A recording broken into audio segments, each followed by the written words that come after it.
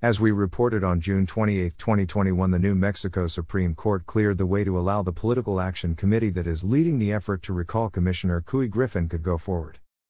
In follow-up, about 2 weeks since the ruling, the committee has begun circulating a petition and gathering signatures within his district to recall Cowboys for Trump founder Couy Griffin from public office as a commissioner in Otero County. The nonpartisan committee to recall Couy Griffin consists of an equal number of representatives of both parties with a charter to collaborate for the removal of Griffin for the greater good of the overall county. Partisan politics has been put aside to work together for what the group deems is the common good of Otero County, the district, and southern New Mexico. The group is not focused on his removal due to rhetoric and outlandish statements, which are in themselves unappealing and lack dignity. Though the statements are unappealing and show a level of ignorance that does not shine well upon the county for business recruitment, they are not the basis of the recall. The committee in the Supreme Court ruling affirmed that the focus of the recall effort of Griffin was for using his elected county position for personal gain and a variety of other charges. The committee assert in their brief before the New Mexico Supreme Court that Griffin used his office space to solicit contributions to Cowboys for Trump that covered his personal expenses. They also are criticizing Griffin's pursuit of travel reimbursements from taxpayers for a cross-country trip that culminated in a visit with Trump at the White House.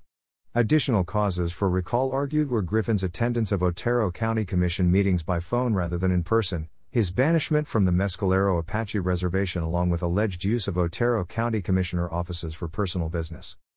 Griffin has called those allegations frivolous, baseless and politically motivated per his many public rebuttals. Griffin says that the Cowboys for Trump is a for-profit endeavor and as such that is not subject to financial disclosure requirements for political organizations. The state of New Mexico ruled against this assertion, affirming that Secretary of State may go after him and the organization for failure to comply with New Mexico political reporting laws. Since the positive ruling, signature gathering has moved forward to get the question of recall on the ballot. AlamogordoTownNews.com reached out to the committee to recall Couy Griffin to get their assessment of how the effort is going. We presented committee spokesperson Scott Frederick with questions for an update. AlamogordoTownNews.com, do you have any updates on the recall effort? Scott Frederickson, we had good traffic this weekend at the La Luz and Tularosa locations. Only 2 people came to the locations that did not support our efforts, but they were nice and we discussed our case with them. AlamogordoTownNews.com, when and where are the next signature drives? Scott Frederickson, we have a meeting Monday night to discuss the next week's efforts. The committee will be at Veterans Park in Tularosa again next Sunday, July 18 from 1 to 4 at a minimum. AlamogordoTownNews.com, do you anticipate meeting the deadline to get the question on the November general election ballot? Scott Frederickson, we have been told that we need to have the signatures to the clerk by August 5 to have them validated in time for the recall to be in the November general election.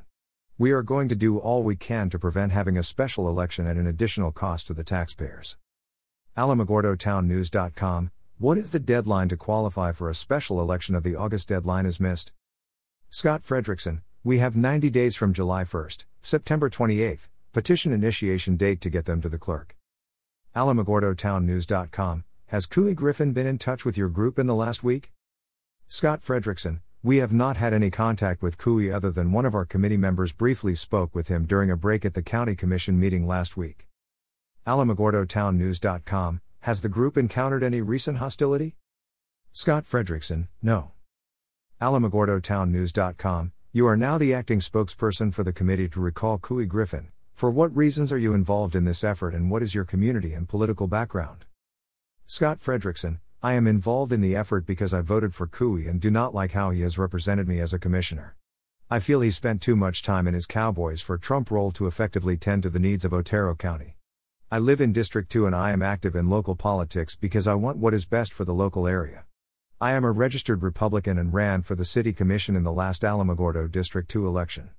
I retired from the U.S. Air Force 5 years ago and stayed here because we like the area and I work for Holloman. Mr. Frederickson concluded, our committee has 5 Republicans and 5 Democrats, and we are a nonpartisan organization. Our goal is to get a commissioner who will work for Otero County and not bring negative press to the local area. The recall initiative is moving forward. The committee is in the Parks and around County Commission District 2 gathering signatures. Couy Griffin is at present attending commission meetings but is also embroiled in multiple lawsuits that are a distraction from serving his constituents. Today, Couy Griffin is divorced, disparaged by family, and confronts a political recall drive, a state corruption investigation, and federal charges.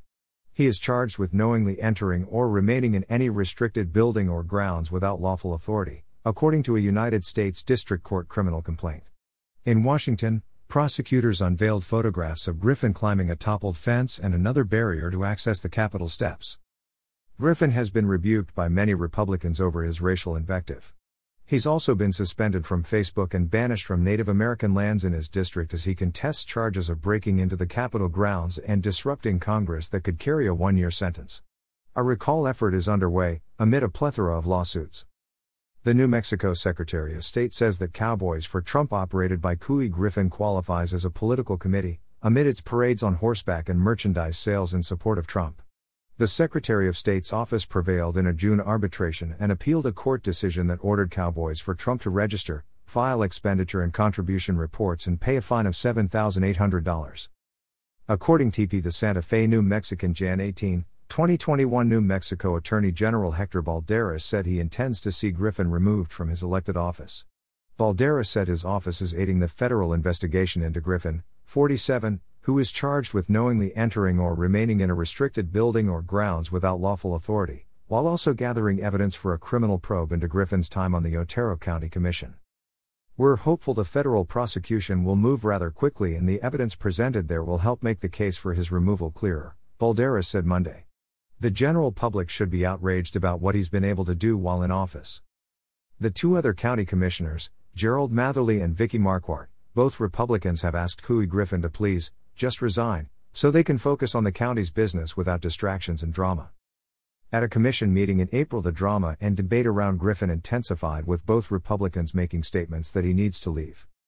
Matherly was clear about his position: "We have gone through many days of drama, with our staff and my office. I've received threats myself because of your actions.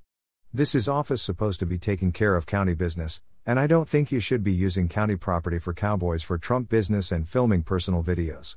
Every time we have county meetings, it turns into a meeting about Couy Griffin's personal life and has nothing to do with county business." Marquardt didn't hold back either. "How many hours do you think you actually spend on county business each week? You generate hate that rains down on this county, and we have to deal with it," she said. Griffin said that everything he did under the auspice of Cowboys for Trump was for the good of the county. It was to represent the conservative values of Otero County.